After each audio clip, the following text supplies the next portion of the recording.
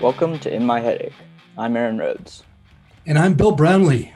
Aaron is the oldest member of Gen Z. Bill is the world's youngest baby boomer. Aaron and I argue about, and sometimes agree on, the music we love and hate on In My Headache. In each episode, Bill and I debate the merits of 2 new albums and 1 vintage recording.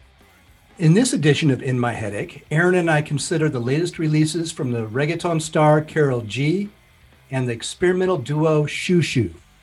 We also mark the 60th anniversary of the release of Ornette Coleman's landmark album, Free Jazz. In My Headache is sponsored by the Vinyl Underground at 7th Heaven, offering new and used vinyl at 76th and Troost in Kansas City, Missouri.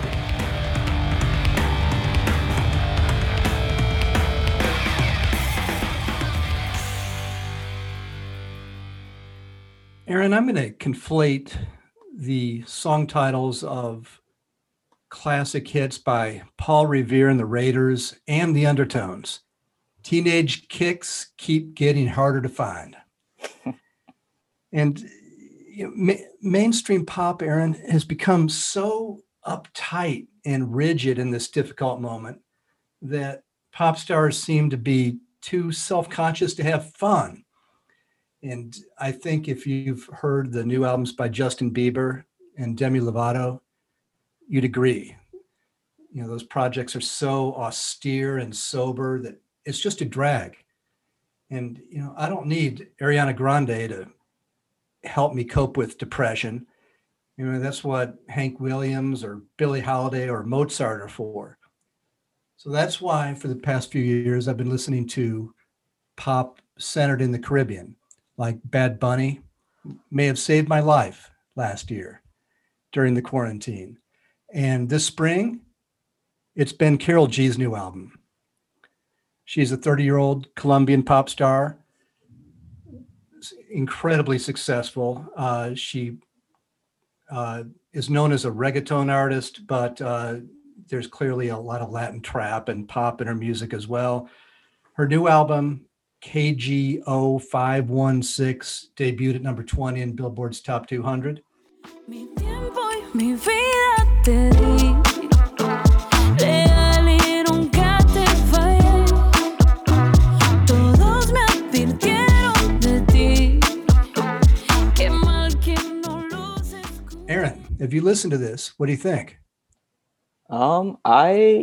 So in my first listen, it took me 3 or 4 tracks in. I would say this is a bottom heavy album. It kind of took me a minute to get warmed up to it, but once I kind of made my way into it, once I hit like the halfway mark, it was a lot of fun. I agree with you.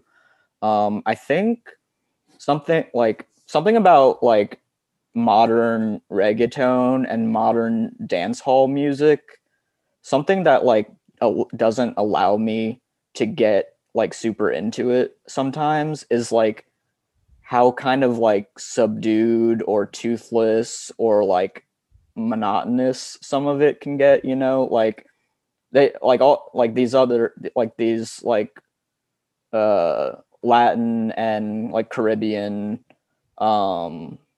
genres that take on like American pop trends like sometimes, and so a lot of them have like grabbed on to auto-tune in the last like 5-10 years, and for whatever reason it kind of leads to the tracks not being as like bright and vibrant as they perhaps could be. And that's what I think the problem was on a few songs on this album. But there are definitely a lot of really bright, fun moments. And I think Karol G is probably making better reggaeton than most musicians are in the mainstream right now. Yeah, it's funny, Aaron, because the more she and her producer stick to the North American pop formula, coming out of New York and Los Angeles and Atlanta, the less successful they are.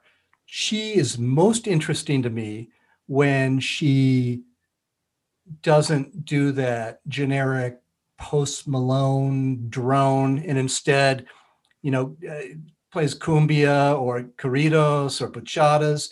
And so, you know, call me like some kind of musical tourist who is just looking for the exotic, I guess. But that's when she's best, is when she sounds closest to the roots in her, whether it's Puerto Rico or Colombia or Trinidad and Tobago, she's or the Dominican. The more she sounds like she's in Los Angeles, the worse she is.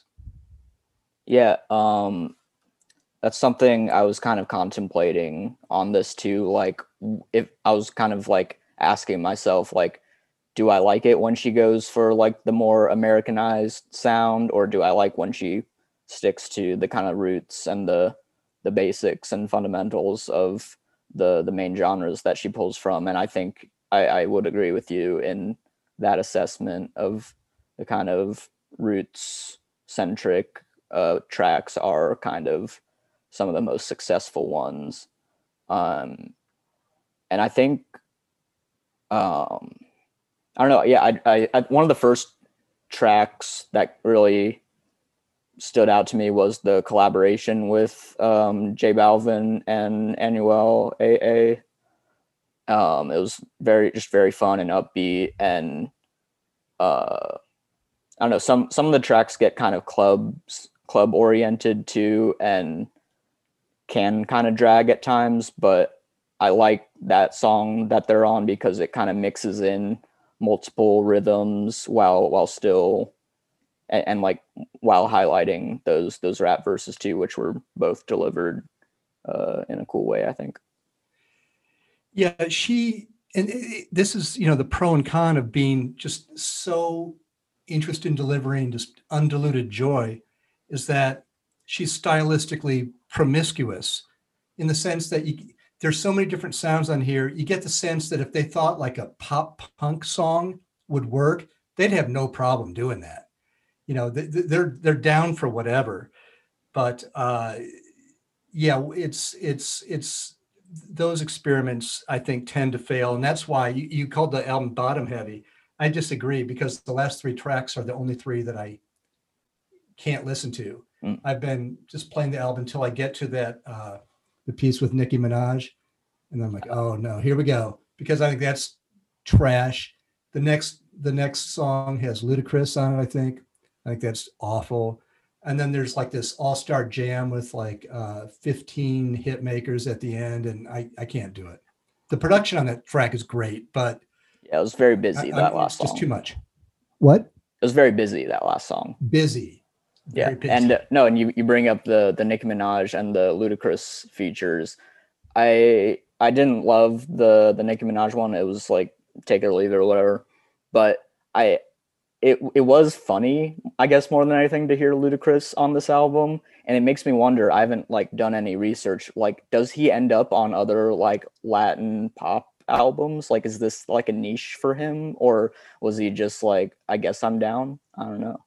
It seems so random to me, and I don't follow Luda very closely. Yeah. So yeah, it was a real, you know, kind of a retro thing. I assume that's what they're going for. It's like, because I heard that the G in her, you know, her name and her stylized name is a reference to G Unit.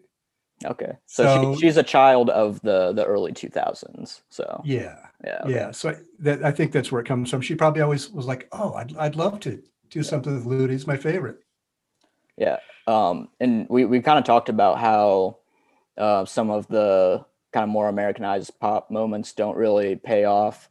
But I think one song that doesn't have any features on it, Gato Malo, that's a very fun song. Very kind of, I think that would be a great pick for like a remix that could feature like Megan or Ariana or someone. Like, I think just the kind of imagery in that song and the production style on it would make for a good like American radio pop remix shot, you know. So I think that's a good call. And you know, if you've seen any of her videos, you'll know that you'll immediately recognize how much money is behind her. Yep. And yeah, I don't see any reason why uh, the pop stars you mentioned wouldn't want to jump on a track with her. Yeah. And one thing I wanted to ask you though, like I am excited that we got to a non-English language album like early on in the show here. So something I was curious about is, do you always, sometimes, or never look up lyric translations for non-English language albums you're listening to, and what did you do here? In this case, none, because I don't even want to know. I mean, it's like, and I speak, my Spanish is limited, but the song you just referenced is, obviously translates to bad cat. So it's that tells me all I need to know. I don't think she's exploring, nor do I want her to explore, deep philosophical matters. So no, it's just the tone here. Uh, yeah, I look up lyrics all the time for if I'm listening to, you know, I'm doing air quotes, sophisticated Brazilian music, or Japanese folk music, or obviously opera. But no, not in this case. The different language isn't a barrier at all when it comes to pop music. It doesn't really matter. I don't think I even listen to what Ariana Grande is singing, actually, and I think I'm happier that way. I think you're valid, Bill. You're very valid. Um, I think I honestly I don't get to non-English language albums as often as I should, and it is kind of just depending on what circumstance, like what I'm doing while I'm listening. Like sometimes I will look up lyrics, and sometimes I won't. So I didn't do it this time around. If I had time for another like full listen, I would have, but I did not this time. But yeah, I think it seems like a good as any entry point to modern Latin pop and reggaeton. So, what would your final thoughts be, Bill? I'm going to go back to that point because back in the day, I was a sales rep, and I recall once I was selling Finnish folk music label, and music was beautiful, so beautiful, in fact, that at one time a buyer said to me, "What are these women singing about?" And I, having known what they were actually singing about, I should have lied, but I told him the truth. This is a song about herding cattle. He was so disillusioned. I think I lost a sale. So yeah, let's ignorance truly is bliss usually, and yeah, I'm not kidding when I said Bad Bunny saved my life last year, and that would be an overstatement if I said the same thing for this Karol G album. But this is life affirming, joyous music, and man, with the sun coming out and the weather heating up, this is what is allowing me to get up every morning and carry on. Well, I'm happy that you're still here with us, Bill. And now on to another very happy, joyous, life affirming album. We're going to talk about the new record from Shushu called "Oh No." Unashamed of pain,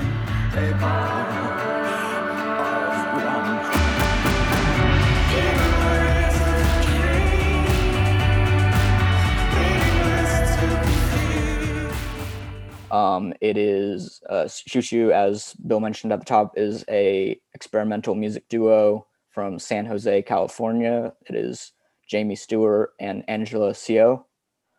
They've been active since 2002. This new album on Polyvinyl is all collaborations and duets. And in my opinion, it is the most memorable set of songs that Shushu has released in the last several years. I think one thing that makes this album so fun is the fact that it was released amid the pandemic.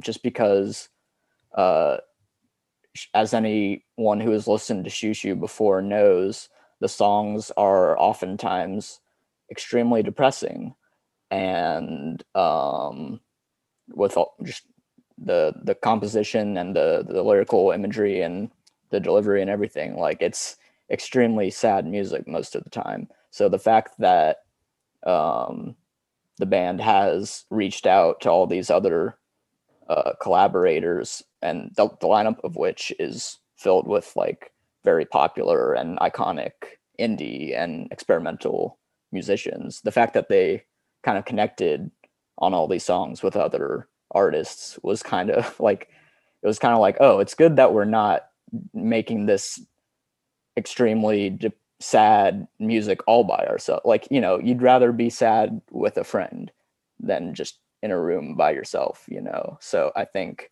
the fact that they reached out to do that, these songs with everybody else, was a good move, and probably mixed up the way that they were writing these songs. So Bill, how do you feel about this? I like arty music, Aaron, but I hate artiness for the sake of artiness.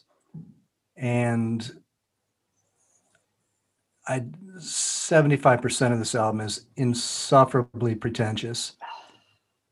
I loathe it. And in fact, I loathe it so much I can't even laugh at it. You know, it points at this is the worst Halloween ever. You know, and I had all these images in my head of like a junior high Halloween party with everyone wearing black and all these kids like staring at their shoes and no one even being able to muster up the courage to ask anyone else to dance. This is a huge drag. Oh man. Yeah, I only liked 3 tracks, and those 3 tracks I really like, but those are exceptions. What? Okay, maybe we'll get to those 3 in a moment here, unless you want to talk about them now. But I think we're in disagreement here again, which is what makes the show fun. I'm excited for this. I think a good place to start in my next point is that I feel like I was once in the same boat as you when I first came across the music of Shoo Shoo. I saw them open up for Swans at the Beaumont Club many years ago. Yeah, I was at that show. Oh, you were there?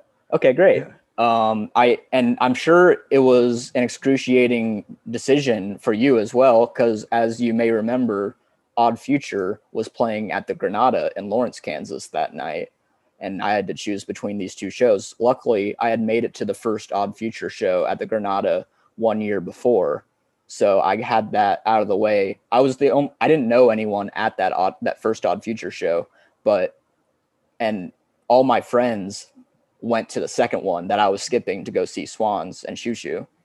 And I didn't know anything about Shoo Shoo when the show began. I don't know the name of this instrument, but it was Jamie Stewart from Shoo Shoo playing solo. And he was kind of, for many of the songs, he was strumming at this kind of mini, Bill, do you know what instrument that was? It was like almost like a mini harp thing, but it was like it had like 5 sides. I don't know. I do not remember Shoo Shoo opening that show at all. So I have no memory of that. I just remember all the people behind the show being furious with me because I mocked Swans in my preview for the Kansas City Star. What'd you say? I said kind of what I essentially said what I just said about Shoo Shoo. I'm like, you know, this is noise for the sake of noise. You know, it has no meaning. It's just dreary existential nonsense, and you shouldn't go to the show unless you just hate yourself. You know, it was I went pretty negative. quick yes or no, so I can get back to my story. Do you still feel that way about Swans? Not really. With my previews, and this is probably I'm costing myself a job here. I just try to be interesting and make it readable. Yeah, you didn't mind being a little provocative. No, I'm just you don't want to be drab, or ordinary. So, that was my angle. You have to have an angle, right? That was my Sure, angle. yeah. Okay, so the show begins. Jamie is strumming at this stringed instrument, and I was kind of like, okay, I don't really get what he's doing here. And at one point, he has like this miniature gong set up on the stage, and in the middle of one song, he pulls out like a slingshot and hits this mini gong with a slingshot, and I like laughed out loud. I was like, what is this? What's going on here? Like, I knew I was at a Swan show and like shit was gonna be a little weird at least, But that was very strange for me. And it wasn't until I went home and listened to, I believe the first album I listened to was Shoo Shoo's Dear God, I Hate Myself, which is still my favorite Shoo Shoo album. I don't know, like over the past several years since that show, I've come to appreciate like, and it's not like I'm sitting around listening to Shoo Shoo on a regular basis because yeah, like I don't want to have to listen to Shoo Shoo on a regular basis because it's very sad, dramatic, morose music. But that being said, it's great for when you're in that mood. And my point against your point being saying that it's just pretentious and sad and dumb and whatever. I I don't mind how like kind of dramatic it is just because for whatever circumstance I'm listening to it in, that's what I want to hear. And then also I think Shoo Shoo has great pop smarts and can write great pop music and do a good job of mixing that into their songs sometimes. And would you be interested to hear a straight up Shoo Shoo pop album? Do you think they have that ability, but you just don't care for it in this kind of setting? Well, first of all, Old Boy's voice is a complete deal breaker. Okay. Now, if his partner, is it Angela? Is that her name? Yeah. Yeah, she doesn't bother me at all. But your boy, I can't listen to that kind of singing. So no, he couldn't be involved. No, the only album I kind of like by Shoo Shoo is that Old Timey record where they do American folk songs. I kind of like that. Unclouded Sky. He sings Could "I'll Fly be. Away." I don't know. Yeah, stuff like that. Yeah. I kind of like it because the song structure's there, and I'm rooted in their starting point, and I can appreciate what they're trying to do. Again, there are a lot of cool like field recordings on that album too, I think. Yeah. No, but see, to be fair, this is not. I don't like most of the people on the album. Drab Majesty, I can't stand it. I don't even know how to pronounce the name. The Circuit to You, is that Haley? It's the third track, I think. I've seen that band at a festival, and I left after 20 minutes. I couldn't take it. So okay, what were the few songs you said you enjoyed on this one? Okay, the Liars track is easily the best song. Rumpus Room, that was fun. Yeah, and the one that's just straight Zuzu is really good because Angela goes, "There's no ice in my drink. You never made a record I liked." That is really funny, and I assume it's supposed to be funny. Yeah, no, and there's the whatever that weird like final like 10-second song is, that's another kind of humorous moment that kind of caps off the album. Yeah. I didn't even count that, but yes, that made me laugh too. And then there's a song called I don't even know what it's called, but it's called Owen. Is that? No, that's who the guy is. Yeah, I Dream It of sounds like the Something Else magnetic. entirely with Owen Pallett. Yeah, it sounds like, oh yeah, it's Owen Pallett. Yeah, I didn't even know my notes, and I like Owen Pallett. But that's like it's like a really good Magnetic Fields song. So I like that one. No, yeah, Otherwise, nope, no go. What did you like, Aaron? I did enjoy that song a lot. That may be one of my favorites on the album. It kind of shows off like there's some songs like I think the title track and one or two others kind of show off Jamie's pop songwriting chops, but this song kind of shows off his ability to create like this kind of experimental chaos and like ability to balance like glitchy electronics and drum machines with like pretty analog instrumentation. And like because a lot of people when they try to make music that mixes electronic and analog, like there's almost always like problems I have with like the texture, like they just like the sounds just not meshing in a pleasant way, But I think Shushu has always been great at mixing unconventional combinations of instruments together. I really liked that song "A Bottle of Rum" with Liz Harris from Grouper. I think it kind of shows off Liz's voice in a way that a lot of Grouper songs don't. And I haven't listened to a ton of Grouper material, but I've enjoyed at least a couple records of theirs. In my notes, I wrote for that track that it sounds like a song from Fleetwood Mac's "Rumors" if remixed by Billie Eilish's brother. I don't know that kid's name. Phineas. Phineas. So it has, yeah. So it had that huge pop. That's the pop song you're talking about. Yeah. Yeah. So yeah, that's what it would be, and I don't care for it, Aaron. Amazing. Well, let us once again, and hopefully for not the last time, agree to disagree. Yes. That Bill, we just realized the perfect podcast name. And we're already 4 episodes in. We're keeping the current name, but that would be a good one if nobody else has that podcast name. Yeah, we'll have to switch it all up. Somebody will write a profile, a feature on us together, and that will be the name of the feature. That'll be the headline.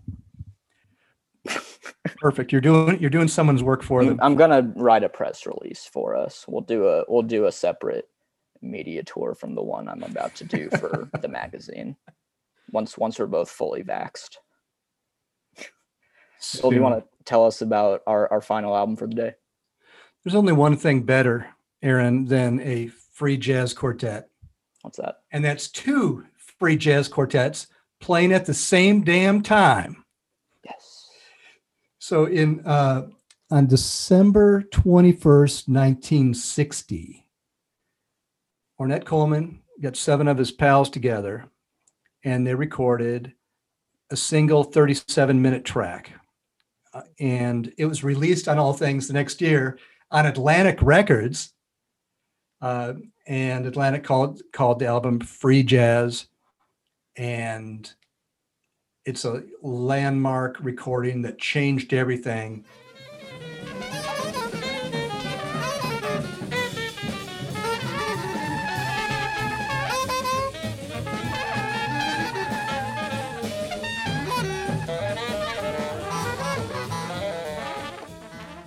And I brought this album to the table, Aaron, for the sole reason of getting your take on this. So here we go. Let's hear it.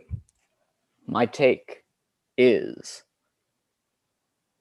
I believe on this album, I am a witness to musical genius.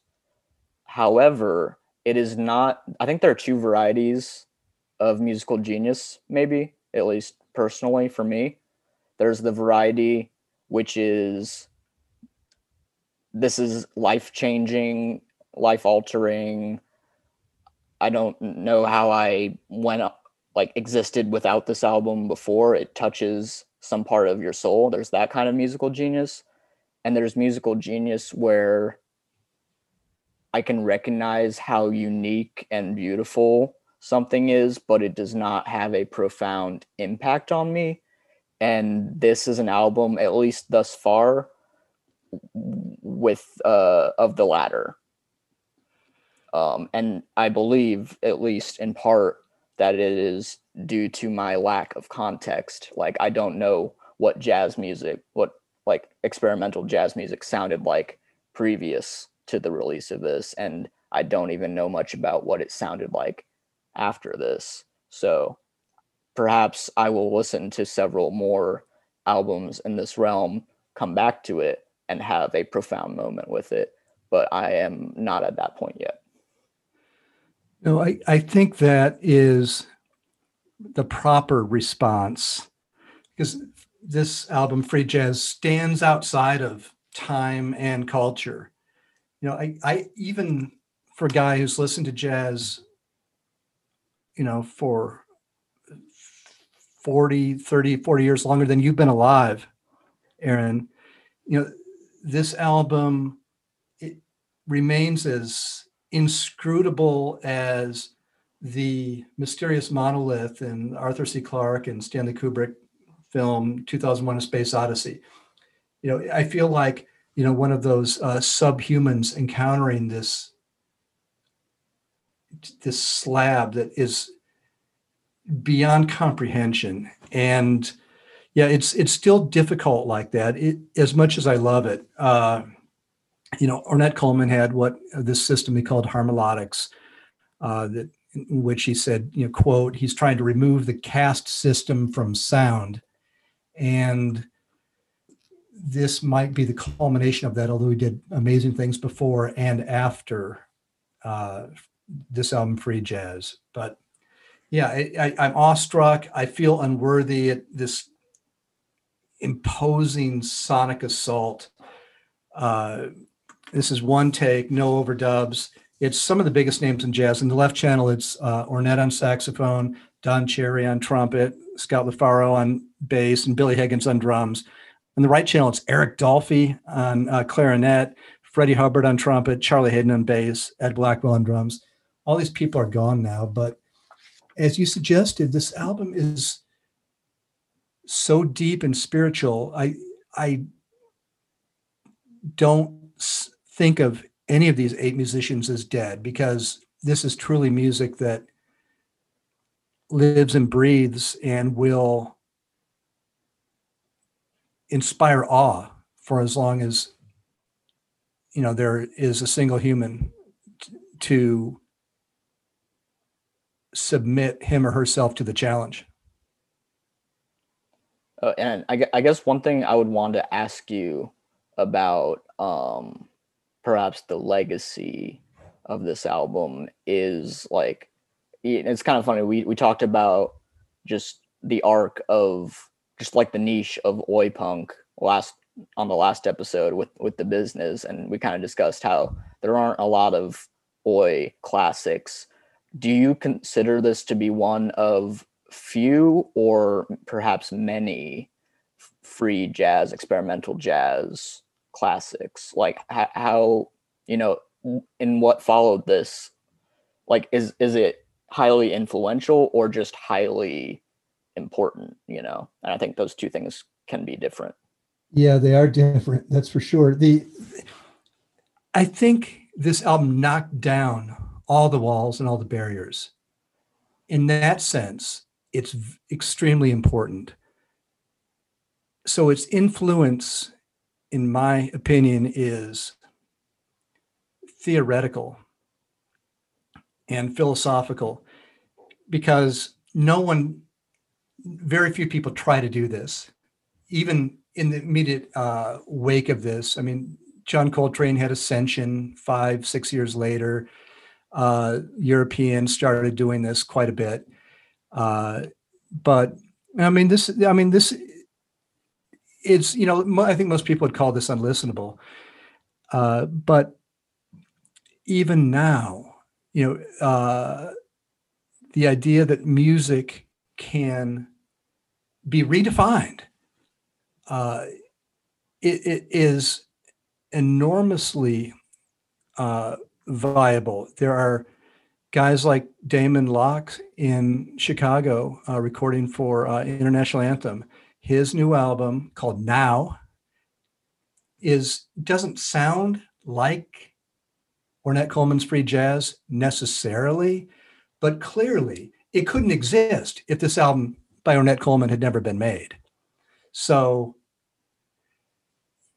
yes, it's important, and no, it's not influential in the way that you intended that question that's not what you meant. But so yes and no, Aaron. Yeah, no, yeah, in the way that it didn't inspire like similar sounding albums that were successful, but it did like break barriers and make it possible for other sounds to emerge after it. Yeah, the rules for the people who didn't want to abide by them were vanquished. Yep. Now, all that said, on any given day, there's probably less than 100 people on the planet who listen to this album, and it'll never be played on the radio, never was. The audience is very small, but it still means a lot. And I'm glad you allowed me to put this in front of you. Yeah, of course. One thing I wanted to ask real quick also, as you said, it is one long track, 30, 40-ish minutes. That being said, do you have one or two favorite moments on this album as opposed to songs? Is there a favorite part that always sticks out to you? Yeah, the 20 some minutes in, maybe 27 minutes, there's a bass breakdown where everyone drops out except for the two bassists. And as much as I enjoy the cacophony and the chaos, at that moment, my ears say, "Oh, thank you." The joke is in jazz that, everyone waits for the bass solos so they can talk, and just start ignoring the band on the stage. But this is the one time when the bass means a lot. From what I understand, it is also about the notes you don't play. Yes, no? That's good, Aaron. Gold star. Yeah. So at that moment when all the horns and drummers drop out and leaving those bass players to go, it feels like bliss. So, I mean, that sounds like I'm dissing the album, but I'm not. But after 27 minutes of it, your ears are begging for a break, and it does come.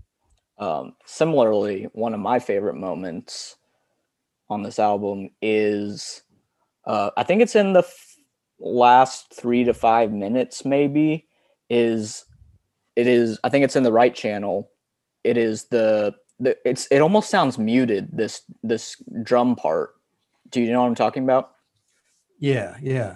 Yeah, and maybe it's okay. It's funny because I remember now when we talked about the R equals now live album, I said my favorite part might be the drum solo at the end. Maybe that's just my rock and roll sensibilities, just being a sucker for a drum solo, but I love the playing that happens in those last few minutes. Yeah, that's cool. Just like saying it's the notes that aren't played that mean a lot and so on. The traditional cliche about a jazz recording is, we can listen. You have to listen to one player all the way through. So if it's a quartet, it's like you have to listen to the album 4 times and just concentrate on the one guy's part. Here, you could theoretically, listen to it 8 times and listen to one guy all the way through 8 times. But I mean, that's not even I've done that. That's just too much. I just kind of let it wash over me. Well, maybe you have plans for tomorrow now. Maybe that's what you're going to do all day is listen to this 8 times and you can report back. I I've tweeted, though. I am maybe the one guy who would be would actually enjoy that task. Yes. And It's I kinda sick actually, and because twisted I'm if you such a will. dork, I actually listen to it, like I, you know, on my stereo system, I'll unplug a speaker so I can just listen to the one channel. Or, at one point I did a, earplug, and then like cloth over an ear with my headphones, tilted funny so I could concentrate on, one channel, because I'm always thinking, oh, it's a battle of the bands, but it's not really, because they're working in unison, and Yeah, they they're all play off one friends. another. And jazz also, Bill, it's about friendship.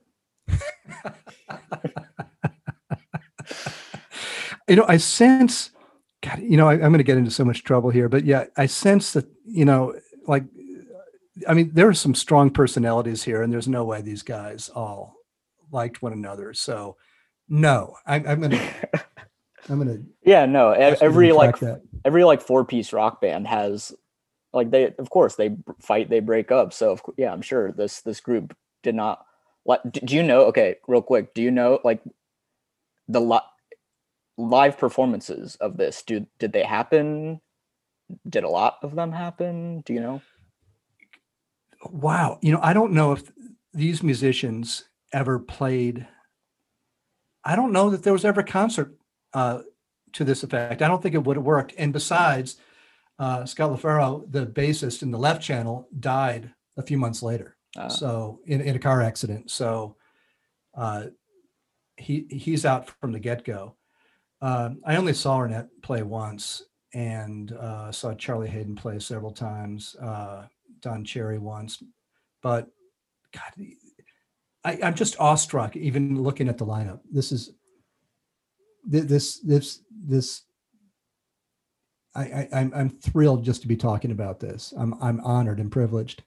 Amazing. Well, I look forward to you learning me more about jazz, and perhaps circling back to this album at some point and with a greater understanding.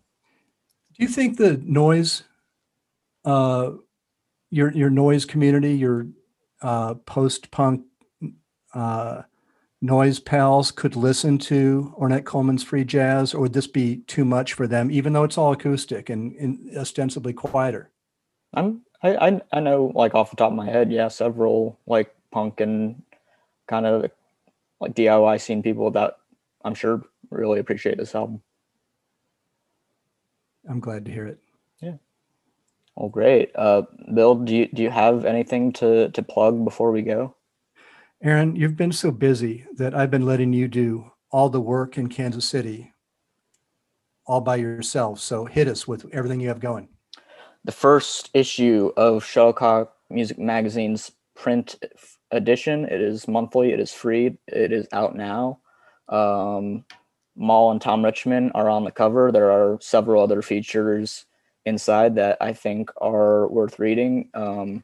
If you go to shuttlecockmusic.com, you can find a post about the magazine and a link to a document with a list of all the places I've dropped it off. You can also order it on our web store if you do not live in the Kansas City area or just want it mailed to you. So yeah, grab that now if you can, or order your copy. Follow at Shuttlecock Mag on Facebook, Twitter, and Instagram. Subscribe to us on YouTube. Subscribe to this podcast feed wherever you're listening. Share your favorite episodes, rate and review it on whatever platform you're on. And I love you and thank you for listening. I love you, Aaron. Oh, I love you too, Bill. Oh my God. And jazz music, it's about love.